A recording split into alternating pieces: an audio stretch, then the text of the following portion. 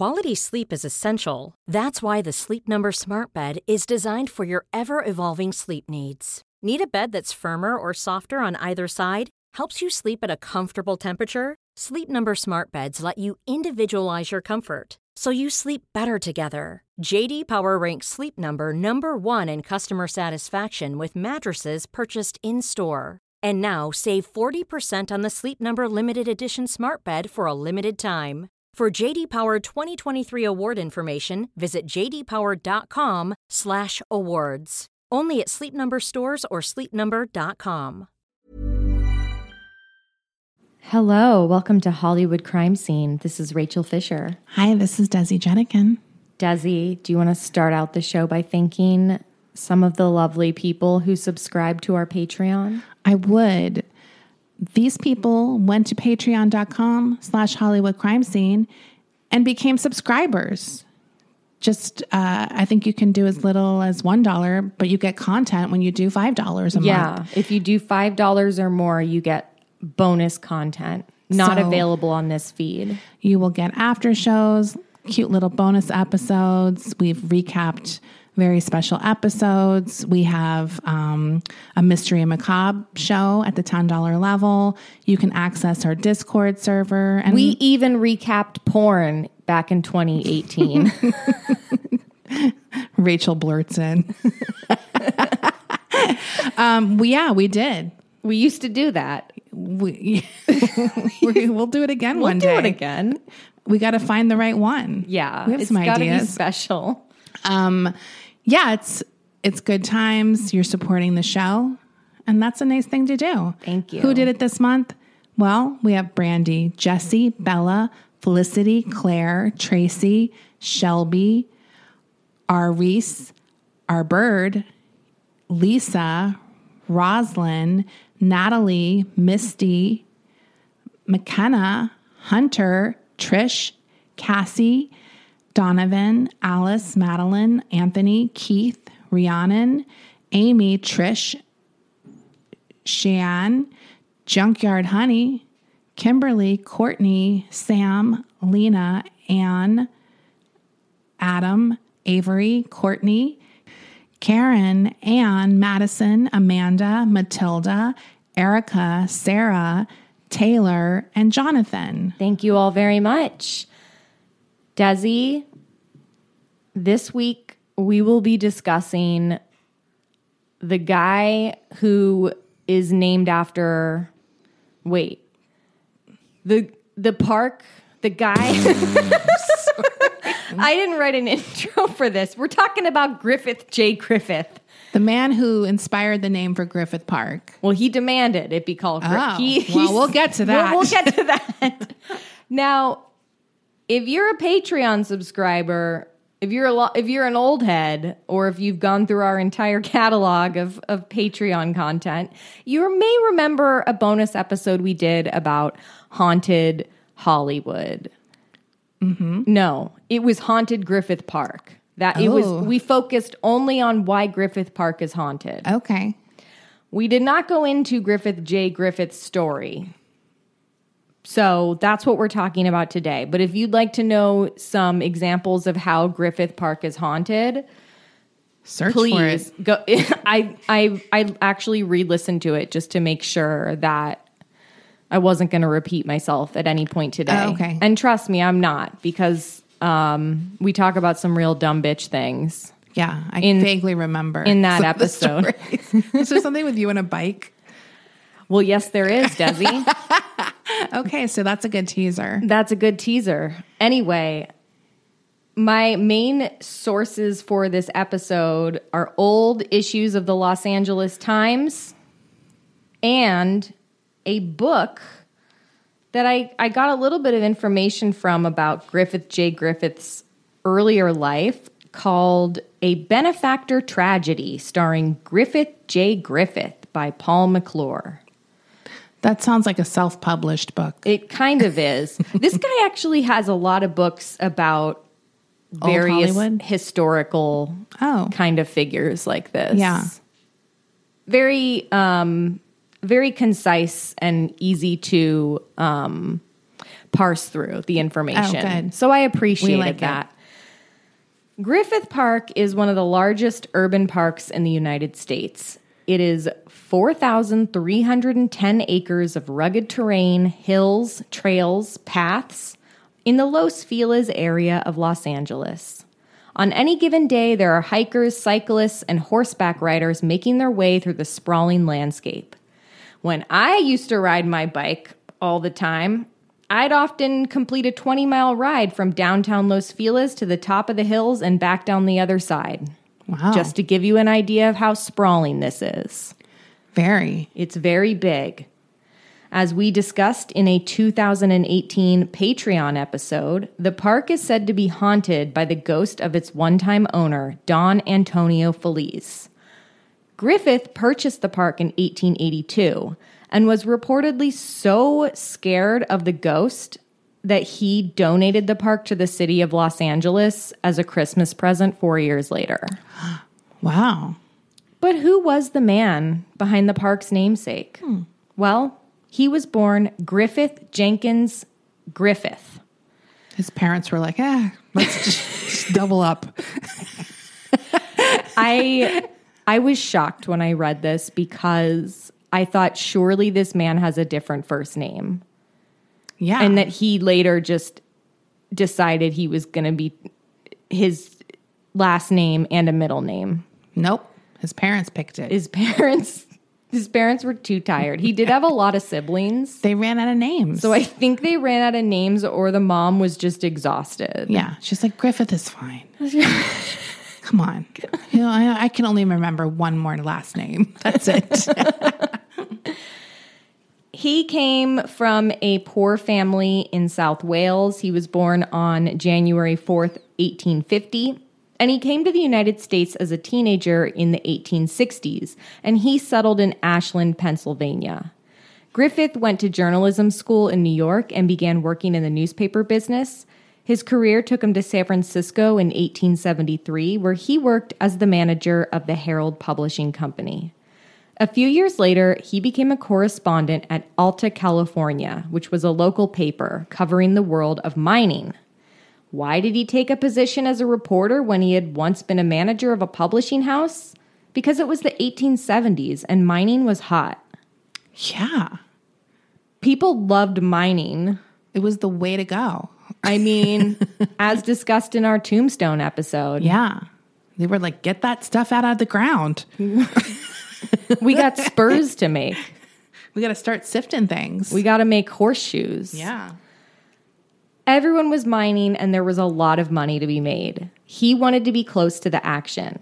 His reporting took him across the western United States and he soon became an indispensable figure in the mining world. A group of stockholders hired him to report on a mine in Virginia and paid him handsomely. By the 1880s, Griffith was investing in his own mines and he would soon amass a fortune. Nice. In 1882, Griffith purchased 4,071 acres of what was then known as Rancho Los Feliz. It's not clear how much money he paid for the land. One source estimates $8,000, which is about $250,000 today. Another source, a historian named Edwin Curl, says that Griffith paid $50,000. So that's Either a lot way, of money. A good deal. A good deal for Griffith Park. Yeah. He relocated to LA to live life as a rancher on his new sprawling property.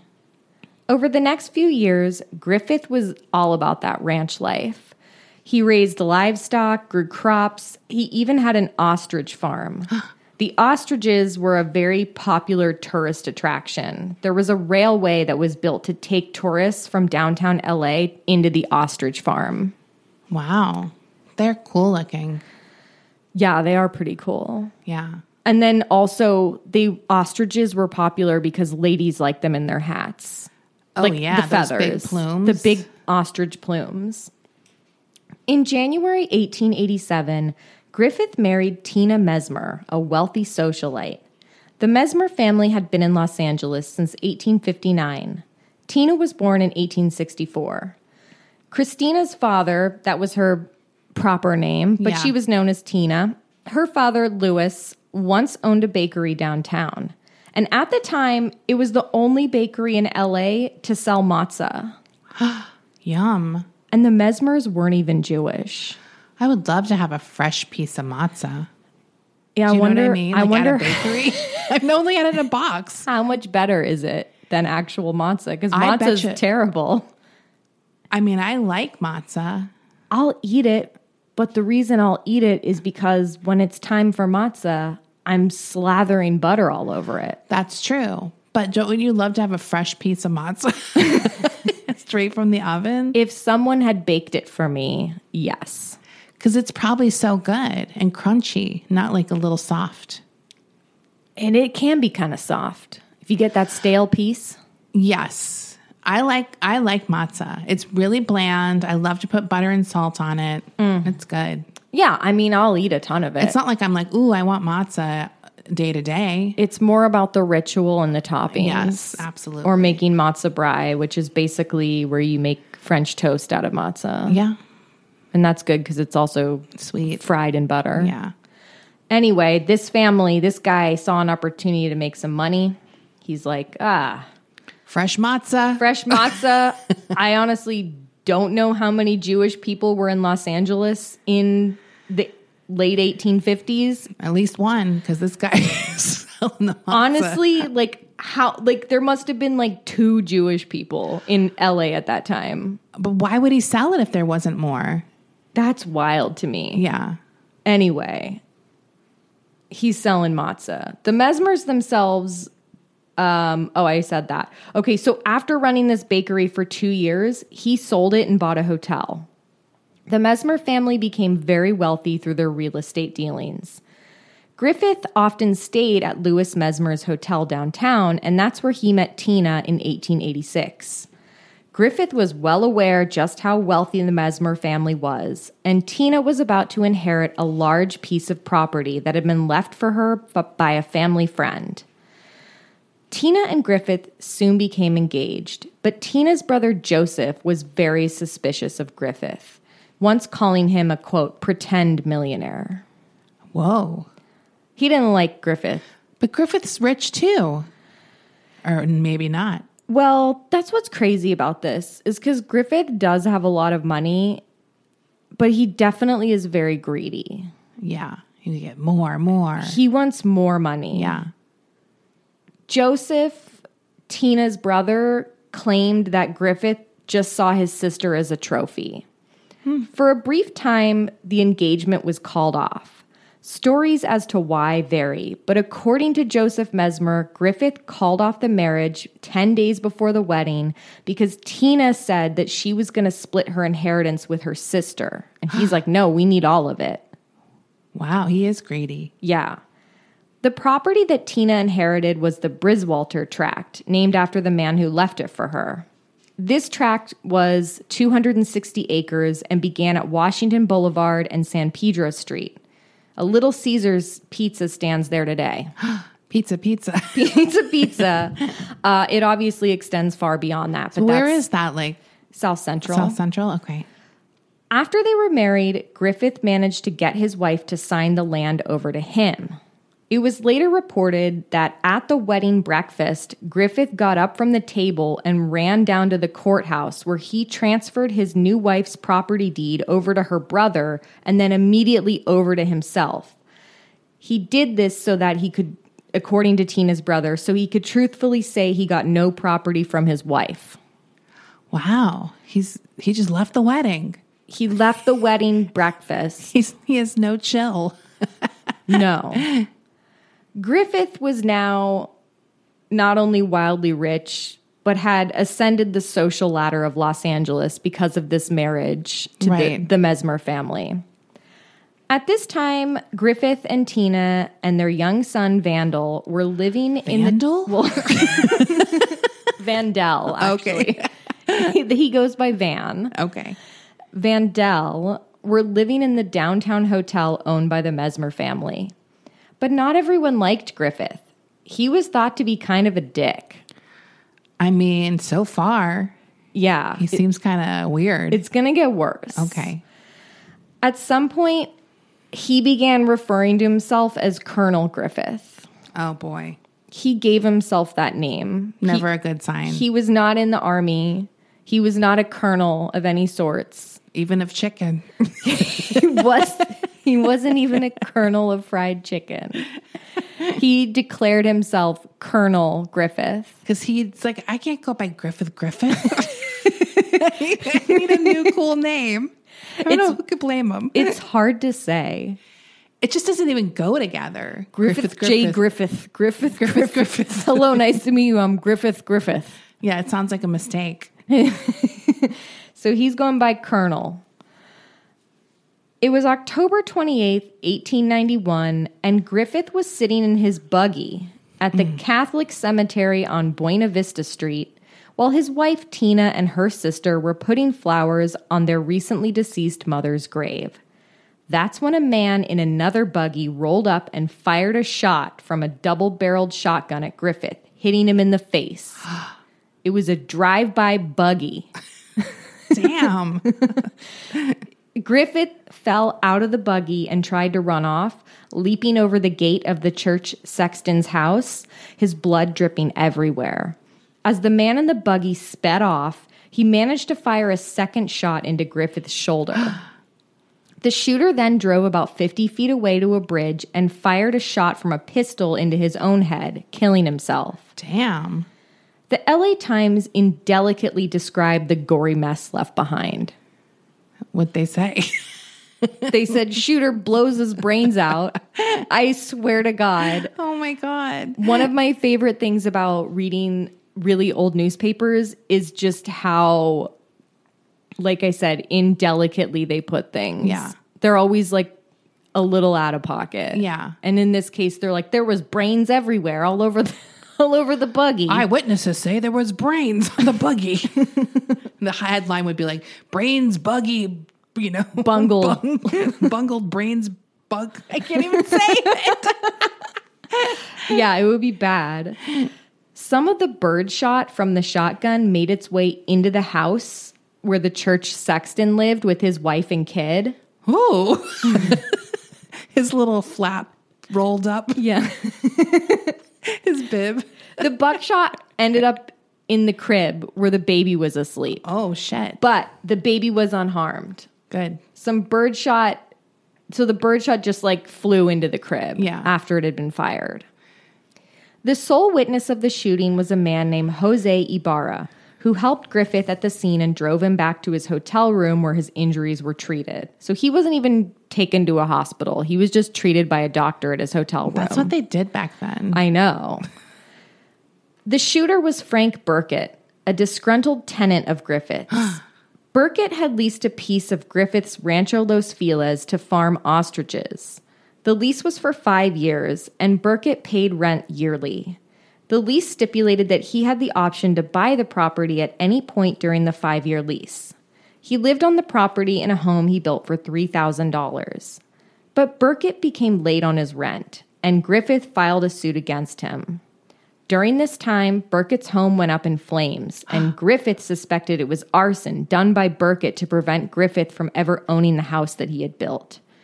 A total of 2 lawsuits were filed against Burkett, both of which Griffith won. Needless to say, Burkett was pissed off at this guy. Why can't he burn his own house down? Why can't he? Yeah. I guess you're right. I would do the same thing. I paid for that house. He you built bitch. I'm burning it down. That is a good point. He built it. Yes. He paid for the materials. He built that house. I mean, it's not Griffith's house. Griffith's house. I like that petty guy. Yeah, he was super petty. So he was pissed off, and in the weeks preceding the shooting, Griffith received threats from Burkett, but he shrugged them off as the rantings of a madman. Guess they weren't. Hey, you got to take those seriously, too. Yeah. Discovered in Frank Burkett's pockets on the day of the shooting was a letter that he had written to a friend where he said he was going to take the law into his own hands in regards to Griffith. Bizarrely, another piece of paper was found in his pockets, which was a handwritten note transcribed from a Welsh newspaper that detailed the successes of their hometown boy.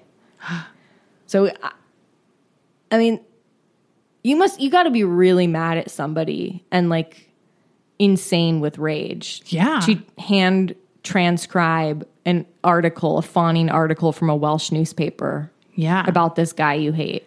He's got nothing better to do than hate.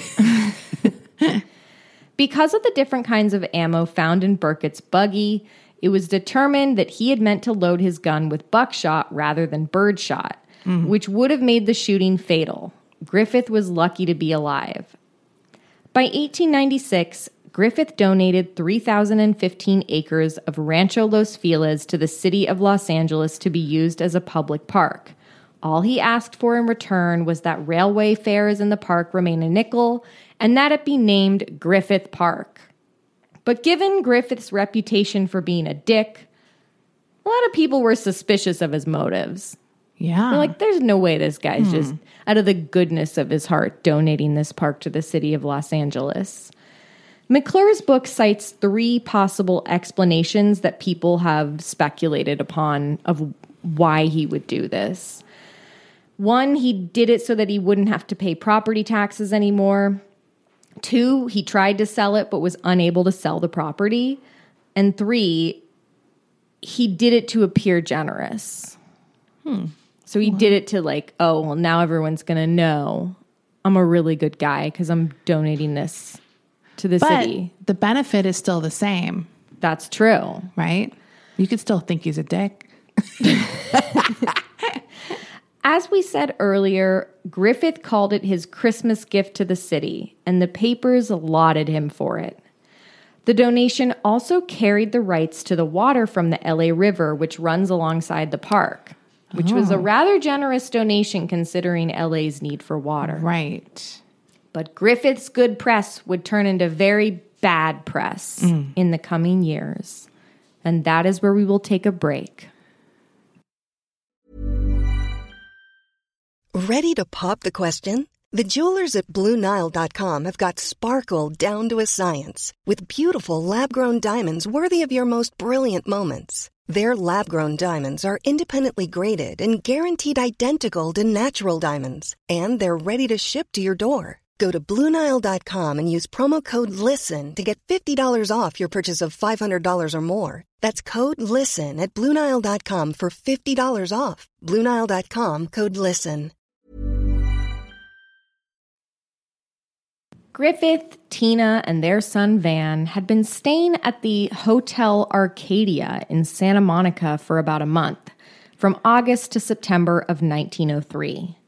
According to Tina, her husband had been stressed and needed a vacation. On the evening of September 3rd, Griffith shot his wife Tina in the face. What? Yes. I mean, he is stressed. That's crazy. From her hospital bed, Tina told the LA Times what transpired that night. She was packing their belongings as this was their last night in the hotel before they went home. That's when Griffith entered the room and pointed his pistol at her and said, "Get your prayer book, kneel down and cover your eyes." Oh my God. "I'm going to shoot you and I'm going to kill you." Tina began begging her husband to put the gun down, but he wouldn't. Instead, he shot her. Tina and Griffith had a brief tussle before she escaped him by jumping out of the window of their third-floor room. She fell onto the porch overhang below and broke her shoulder. Holy shit. Tina managed to crawl along the slanted porch overhang and climb into a second-floor window. Oh my God. Griffith then called the bellboy and said, my wife's had an accident. I'm sorry. It's just... That's what he said. Absurd. It's absurd. He said, my wife's had an accident. I need you guys to... He had to like think quick, right? Yeah. Switch the narrative. Yeah. A doctor arrived at the scene and treated Tina there. Griffith hung around the room as the doctor worked on her until finally Tina was like, "Can someone get my husband the fuck out of the room?" Yeah. She obviously did not want to see him. I mean, it's wild that she was able to survive. How did he like miss so horribly? We're going to talk about the injuries. They're bad, but we're going to talk about them. Griffith reluctantly left the room, and then he complained about it to people, like other hotel staff. He's like, "Can you believe that? My wife asked me to leave you shoot her in the face. You can't even be in the room with her." Trying to comfort her. What are you going to do? Women today. Eventually, Tina was taken to the hospital. I'm sure they're like, there's only so much gauze we can pack on this. Because she needed to have the bullet removed from her head. Yeah, it's a little more than the doctor coming in with his little bag.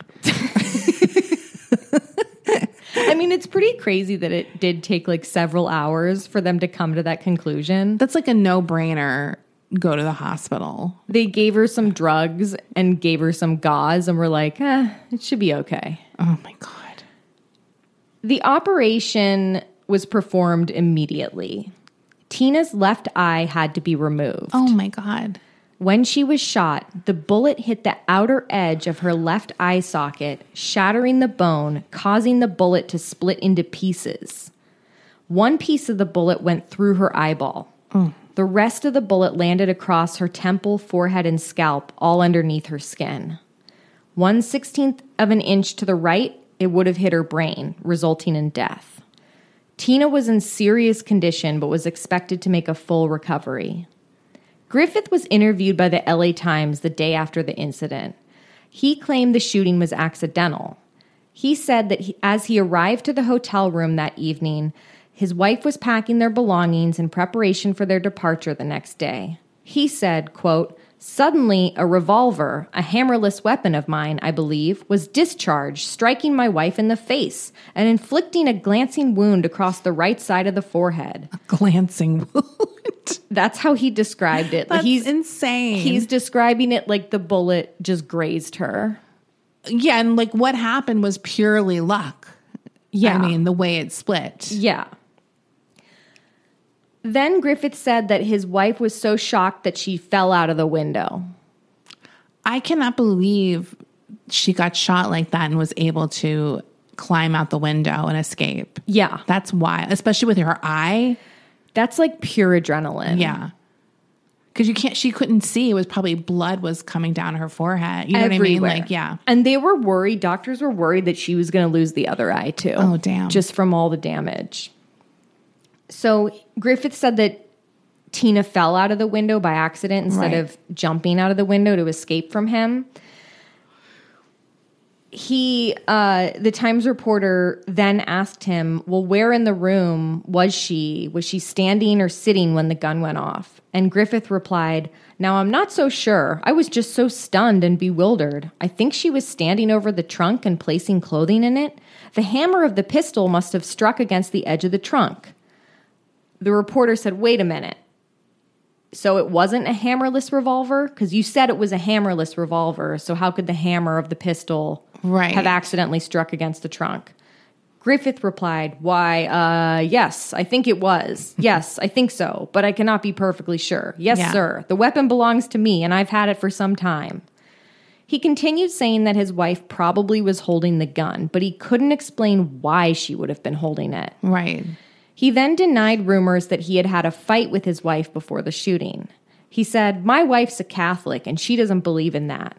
Fighting? That's what he said. The reporter asked how far away the trunk was to the window, where he said that his wife fell. Griffith said it was very close to the window, maybe a few feet. But the reporter fired back, "Well, the window of the room is actually at the far end of a narrow gableway where the trunk was, so is that not correct?" Griffith said, "Yes, that's correct." When asked if he had been drinking heavily that day, Griffith said no, he hadn't had anything to drink. In fact, he said, he's cut down on drinking in general. Tina's brother-in-law, which was her sister's husband, a guy named Mr. Whipple, he told... Sorry. That's like such an old name. Mr. Whipple? Whipple. He told the Times that Griffith and Tina had fought about religion in the past. Tina was a devout Catholic, and Griffith apparently hated Catholics. They argued about how they were going to raise their son. Oh. In this same article, the Times claimed that word on the street was that the Griffiths' marriage had been strained for a while. The Times said that Griffith had been drinking lately, and that it's well known in LA he's a peculiar man. Yeah. The article also said that Griffith was known to become violent when he was drunk. Tina's official statement to the district attorney was printed in the LA Times. The statement began with a recounting of the hours before the shooting. She said there had been no unpleasantness whatsoever between the two of them. Later, while she was packing, he went up to the hotel room to help her pack. Everything was fine for a moment when suddenly he forced her to her knees at gunpoint and demanded she close her eyes and answer a series of questions. First, he asked her if she was involved with poisoning Briswalter. Then he asked, "Have you been implicated with or do you know of anyone giving me poison?" Whoa. Then he asked, "Have you always been faithful to our marriage vows?" While Tina was in the middle of answering the question, he shot her. Damn. Tina told the DA that for the last few years, her husband had become paranoid about being poisoned. This was like his big thing. Post his assassination attempt, right? Yes. Yeah. Yes. She said, quote, "Even at the hotel, I had to order the meal for the whole family instead of individual orders because he would then exchange portions with us. Like if everyone got their own thing at the hotel, he'd be like, well, I'm switching plates with you." Ugh. Which sucks if like he ordered something. Yeah, I don't want fucking liver. Yeah, because that's what they probably had there. I'd be so dead. He would have killed me long ago. I'd be like, no. Griffith's secretary told the Times that he was convinced that Tina's family was pressuring her to accuse her husband of attempted murder. But Tina explained that she was afraid of her husband, that she believed that she needed to get the law involved.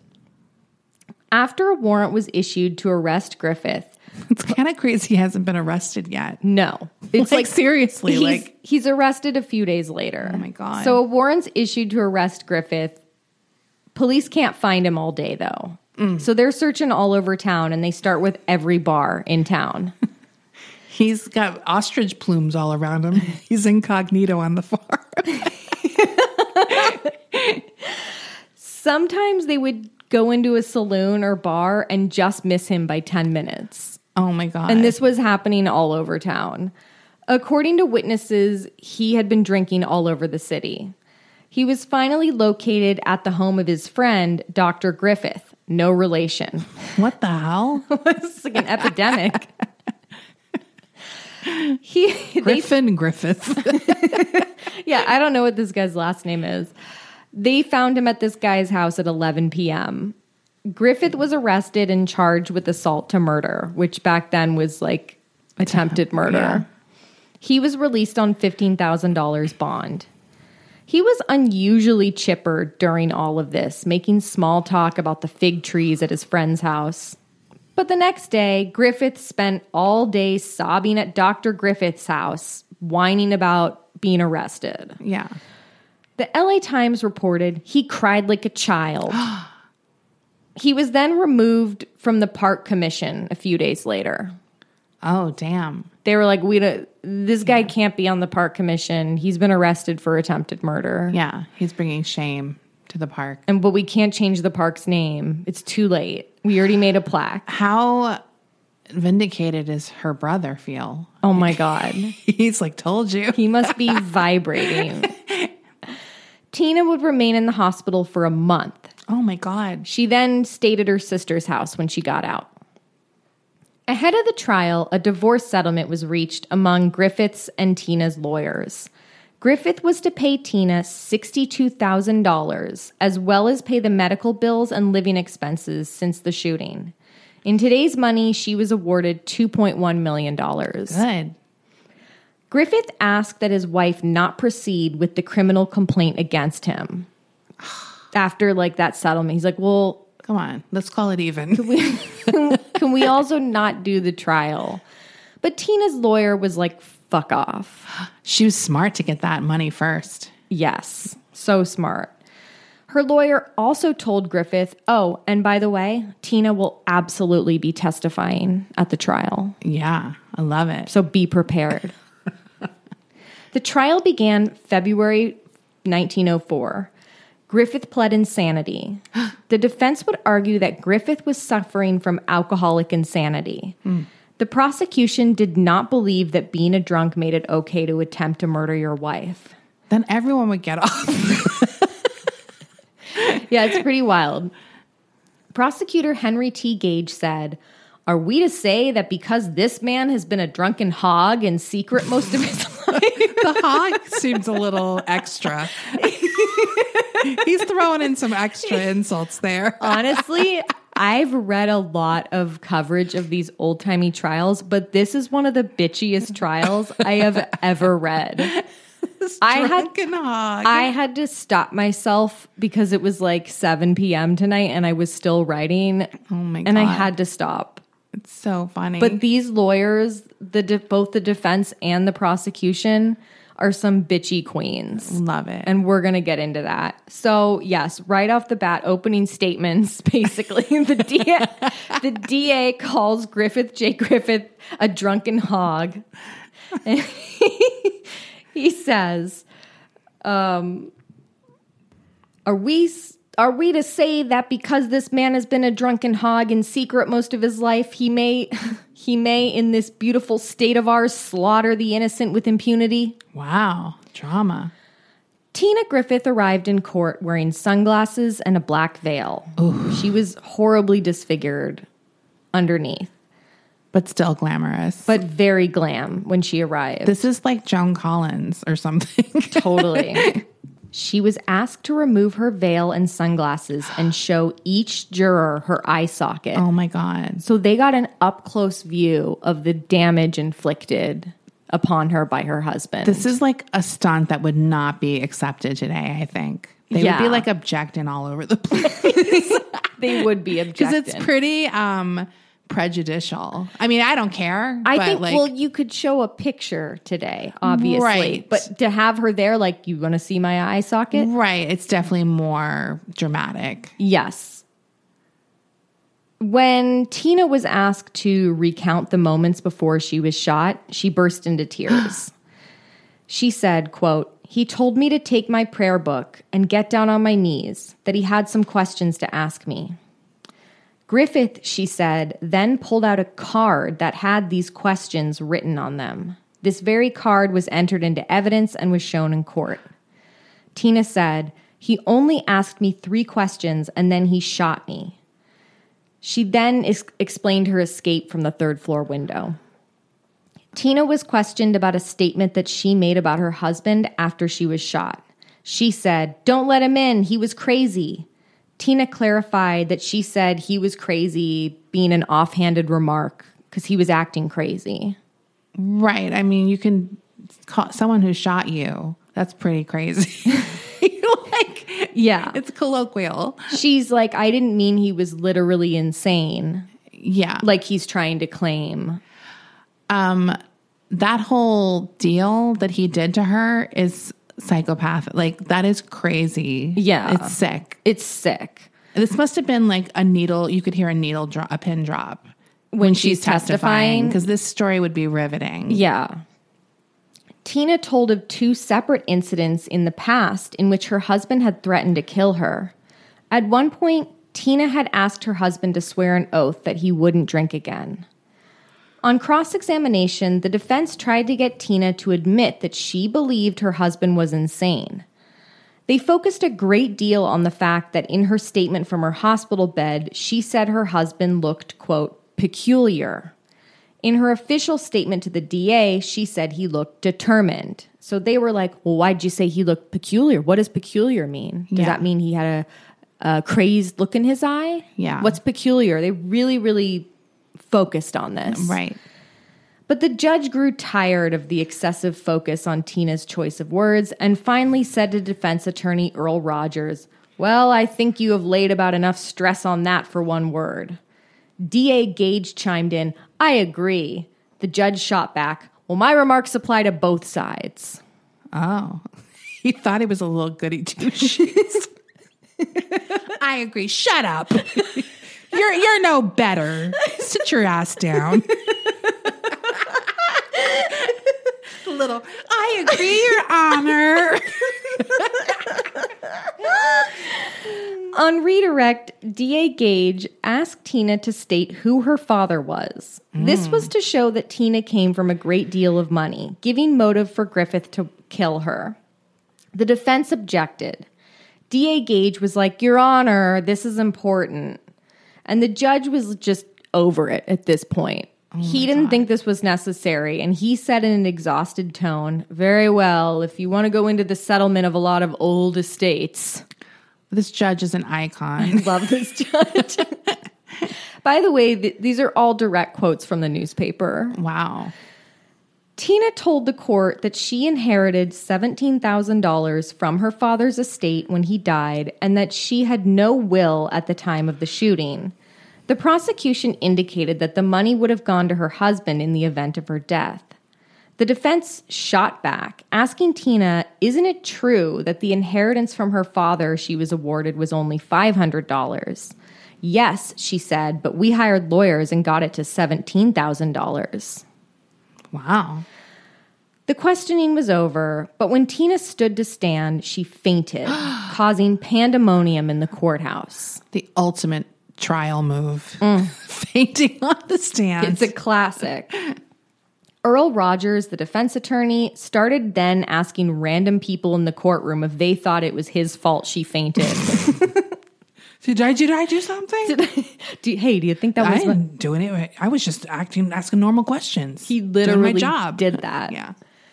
Next, a woman named Sarah Klein testified to Griffith's history of abuse. Ooh. She witnessed a fight between Griffith and Tina in the year 1900 at the Nadeau Hotel. Wow. Nadeau. Well, she was at that hotel. Seeing things. And she said, I saw them fighting, and it was not good. Yeah. A real estate agent testified for the prosecution the amount of money that was paid to Griffith from the Briswalder land. He testified about that money. The prosecution said, quote, we want to show that the money of the Briswalter estate was paid to Colonel Griffith and that his wife was continually demanding it. So he was getting all the money from this tract of land. That was hers. And she was asking for some of it. And he's now complaining? Yeah. Next, proprietor of the Hotel Arcadia testified. The LA Times noted that this man, Mr. A.D. Wright, wanted to cover up the attempted murder because he didn't want his hotel to get a bad name. Wow. The Times really threw this guy under the bus. They're like, This is the same Wright who tried to cover up the murder because he didn't want people to not stay at his hotel. How'd that work out for you? Mr. Wright told of Griffith's hatred of his wife's devout Catholicism. He stated that following the shooting, Griffith told him his wife accidentally shot herself. Tina's sister Lucille testified about a conversation she had with Griffith after the shooting in which he said, well, at least it's just her eye that got hurt. Jesus. And she said that she responded, What the fuck? And Griffith said, look, I had some eye problems myself a couple years ago. Damn. And Lucille was like, that's not the same thing. Like how he's like, her eye got hurt. It's like, no, she got her eye. It's gone. You blew it out. That's crazy. Lucille also stated that at that time, Griffith told her that Tina accidentally shot herself. Griffith's stepmother testified to how he stayed with her for over a month after the shooting. She said that, Griffith's stepmother testified how, so he stayed with his stepmother after the shooting. And she said that he asked her, you don't think I'm a bad guy, do you? What a weirdo. She said that according to Griffith, he had the gun only to scare Tina and that it accidentally went off. Okay, bitch. The next day, defense attorney Rogers told the court that they would show how Griffith drank in private and only smoked cigars around his friends as he was terrified of being poisoned. He continued that his fear of being poisoned was so great that on the night of the shooting, he was driven to the point of pointing a gun at his wife to scare her into admitting it. The defense said that Griffith only planned to scare her and that it was Tina who wrestled the gun away and shot herself. I mean, guns back then did seem to go off really easily, right? Yeah. But the weird thing is, why not say that it got out of hand? Do you know what I mean? Like, yeah, I was using it to scare her and she grabbed it and it went off. Do you know what I mean? Like, it's interesting because they kind of have two defenses here. They obviously have, I was insane and that's why I was pointing a gun at my wife in the first place. Right. But, she technically pulled the trigger. Right. Which still is your fault. Right. For bringing the gun into the situation. But they keep mentioning that, Yeah. like, she shot herself Yeah. by accident. The Times reported on the humiliation Griffith must have felt as his defense team rolled in a parade of witnesses who would testify to their client's lack of sanity. The Times said, quote, he sat there while his own lawyers explained to the jury that he had thought of himself the greatest man in the world and had been so swelled up and pompous that it went beyond the point of sanity. Griffith's barber testified for the defense. He was a real hit in the courtroom. Ooh. Everyone loved this barber. Defense attorney Brown asked him, what is your business? He replied, I'm a tonsorial artist. Oh, boy. He replied with a smirk. He probably looked around. Yeah, I've been planning that one. He's like, I'm a sandwich artist. His wife's like, ugh, you shut up. Because he uses it a lot. She's heard this 50 times. Yeah. He then clarified he was a barber and that he shaved Griffith every day. Damn. The barber testified that Griffith would often rant about how he believed the Catholics were trying to poison him and that his wife was in on it. The barber also said that Griffith would brag about how in demand he was for dinner parties. Wow. Like, everyone wants to invite me to dinner parties. I'm so great at conversation. I'm such a hit at these parties. He talked about how donating the park to the city of LA had made him very popular. Wow. Dr. Brainerd testified for the defense. He said that Griffith's delusions were common with alcoholic insanity. Let's take a brief sidebar here to say that this is obviously taking place in 1904, which was a relatively early point in time to refer to alcoholism as an illness. At least then, it wasn't as commonly believed as such. Right. It wasn't common to say that. In fact, the American Medical Association wouldn't classify alcoholism as an illness until 1956. However, there are doctors dating back to the late 1700s who would come to this conclusion. A few doctors. But it would still remain a very uncommon position for a long time. Now, let's be clear here. This is not a common symptom of alcoholism to attempt to murder your wife.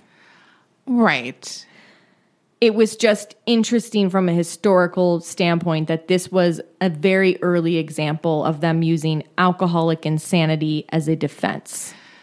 It's also in court.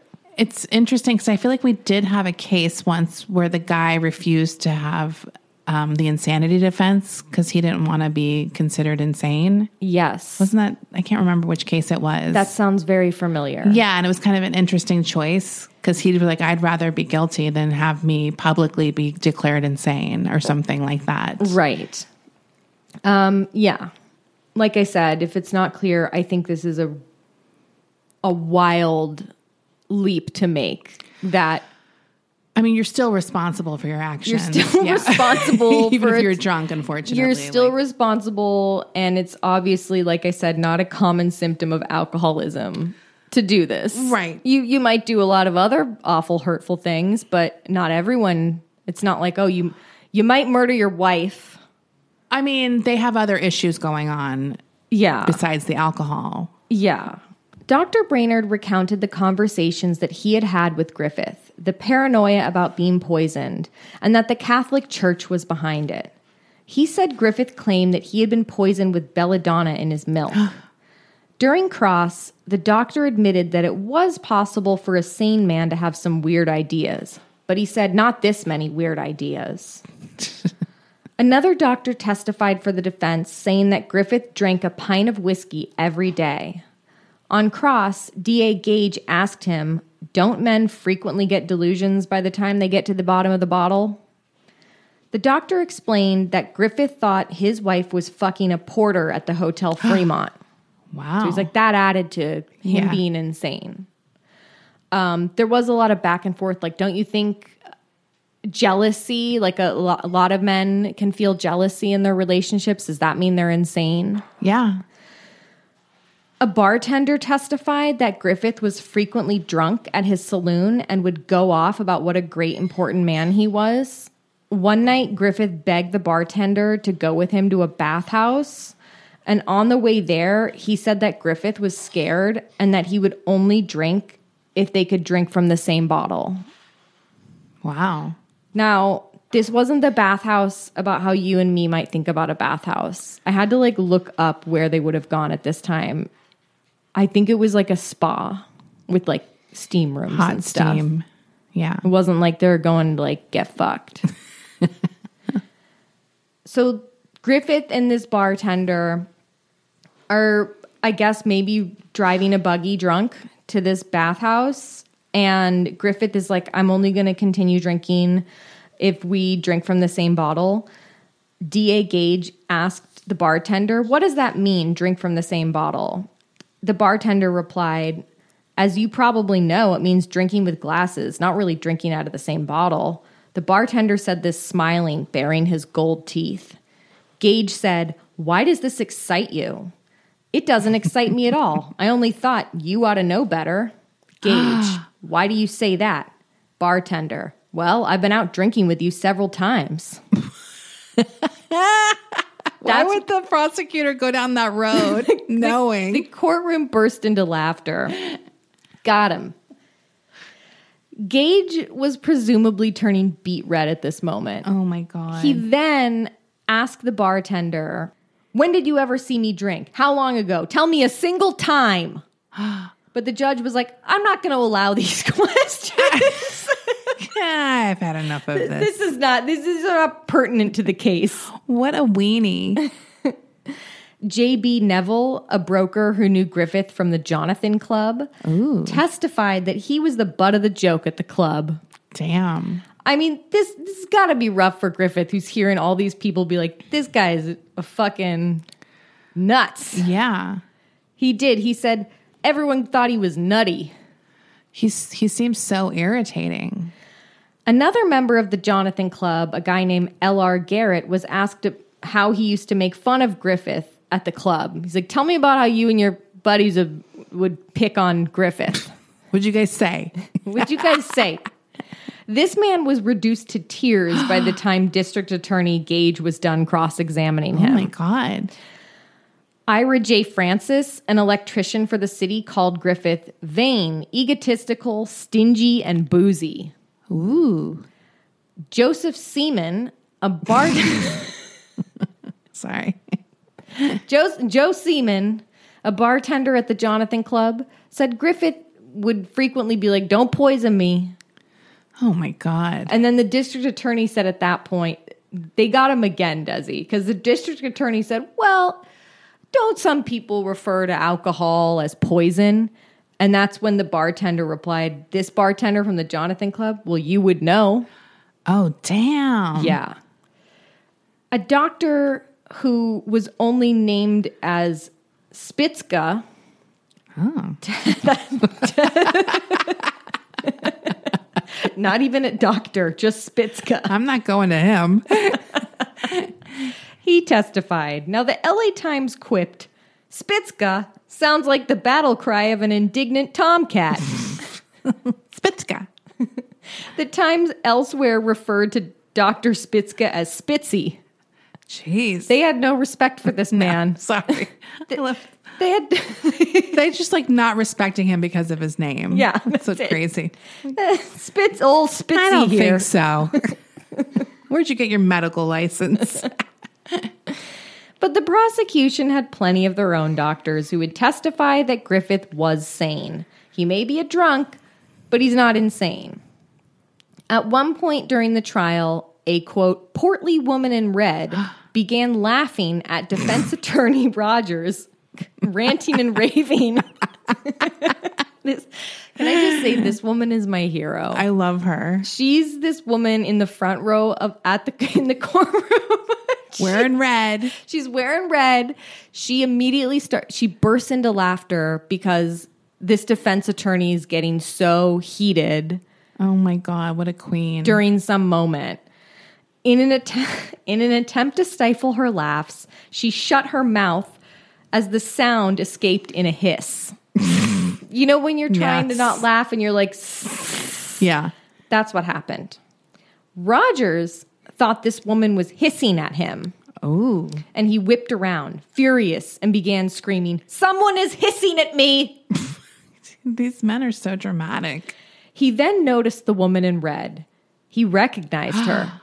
He shouted, "There is a woman who comes to every case I try and does this." Wait, she's even better than I thought. She brings her lunch so she will not lose her place in court. I love picturing her like, shit, I got busted. Oh my God. She's eating her sandwich in the She's court. trying to quietly eat her sandwich. Oh my God. Why do I want an episode on her? I fucking love, well, we're going to get an episode on her possibly because this woman happened to be the sister of a murder victim in a case that Rogers, the defense attorney, had tried. So I guess previously. Oh, so she's got a little beef with him. She's got some kind of beef with him. Even though the guy who killed her brother was convicted. Right. But maybe she just still thinks he's stupid and doesn't like him. Oh my God, I love her. The woman was embarrassed, but not embarrassed enough that she didn't show up the very next day with her lunch for trial. Yeah. She's not stopping. She's like, this case is juicy. Yeah. Griffith J. Griffith was found guilty and sentenced to 2 years in prison. That's it? He was also ordered to pay a $5,000 fine. During sentencing, Judge Smith said, "Mr. Griffith, the circumstances connected with this assault are very aggravated. The assault was made upon your wife, a woman who for 16 years had been faithful and true and loving and kind and self-sacrificing. At the time of the assault, Mr. Griffith, you caused this woman to kneel. You subjected her upon a prayer book of her church to the most revolting, gross, unmanly, and degrading questions that a man could possibly propound to his wife. And while she was thus kneeling, you presented a loaded revolver at her face." He continued describing how Tina begged for her life, but he shot her anyway, sending her leaping through a third floor window, and how she lost her eye because of it. Griffith was then sent to San Quentin, where he remained for 20 months. Damn. And that is the story of Griffith J. Griffith's trial. Oh my God. I had no idea about this dude. He obviously lived years after this. Right. Tina lived. She lived till 1948, and she had custody of their son. Good. When Griffith did get out of prison, he apparently got into prison reform, which is good, but obviously that was inspired by the no doubt shitty conditions of living in an American prison. Yeah.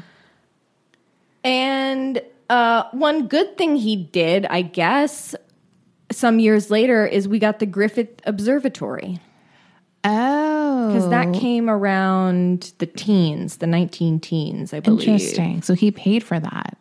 I don't know if he paid for it. I had to wrap this episode up. He put his name on it. But he definitely was like, we need an observatory.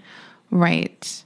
Interesting. Well, what a hog. Aren't you going to think about this man differently the next time you roll into Griffith Park? I mean, I had no idea that it was even named after someone. Well, what would it have been named after? I don't know. Maybe it was Griffith Street. But what would that be? I have no idea. I didn't know. I just didn't know. It's like, I didn't think about it. I wasn't like, who is this named after? Right. I just didn't think of it. No, I didn't either. Like even Los Feliz, that's the guy's name, that's right? That guy. Yeah. I mean, obviously every city and street might be a name, but it's also sometimes random. Yeah, it's like Poplar or like Maple. Right. So I just didn't think about it. But yeah, you can picture some old guy in like a sepia toned photo. He's got like That's Griffith. He's got like a bowler hat. Was he hot? No, God, no. I wasn't thinking he was. He didn't even have that going for him. No. I mean, at least if you're going to be a dick, at least be hot about it. Seriously. Pick a struggle. He's too busy drinking. He is too busy. We will post some pictures of this man and of Tina Mesmer Griffith. And what about the beautiful woman in red? We need to. I've decided that I'm going to look more into this case because there is information on this case. Right. I found it. And we will possibly be discussing that case not next week, but the week after. Right. Okay. So depending on what I dig up, if it's interesting, if there's more information about this sister, this woman in red, we'll let you know. I mean, that seems like a fun movie or something, like this woman's story or a book or something. That she goes to all the court cases in LA. Yes. With her popcorn. I would be interested in hearing her story. Very curious about this woman. Yes. She wasn't named in the paper, but I do have her last name. And we will look into it. I mean, what a little nice cameo for her. These guys have no chill, though. Like, I would have just said nothing, but he, told on himself and made it even funnier. That she laughs at me every time. I just love picturing what she was doing. Like, what? Who, me? And she's, just trying to quietly. I like to picture she was mid-sandwich bite when he, turned on her. And she's, trying to quietly put it away. Oh, God. Anyway, we'll see you very soon for our mini episode. Yes, goodbye. And we're after show. After show on Patreon. Patreon.com/Hollywood Crime Scene. Bye. Bye. Here's a cool fact. A crocodile can't stick out its tongue. Another cool fact, you can get short-term health insurance for a month or just under a year in some states. United Healthcare short-term insurance plans are designed for people who are between jobs, coming off their parents' plan, or turning a side hustle into a full-time gig. Underwritten by Golden Rule Insurance Company, they offer flexible, budget-friendly coverage with access to a nationwide network of doctors and hospitals. Get more cool facts about United Healthcare short-term plans at uh1.com.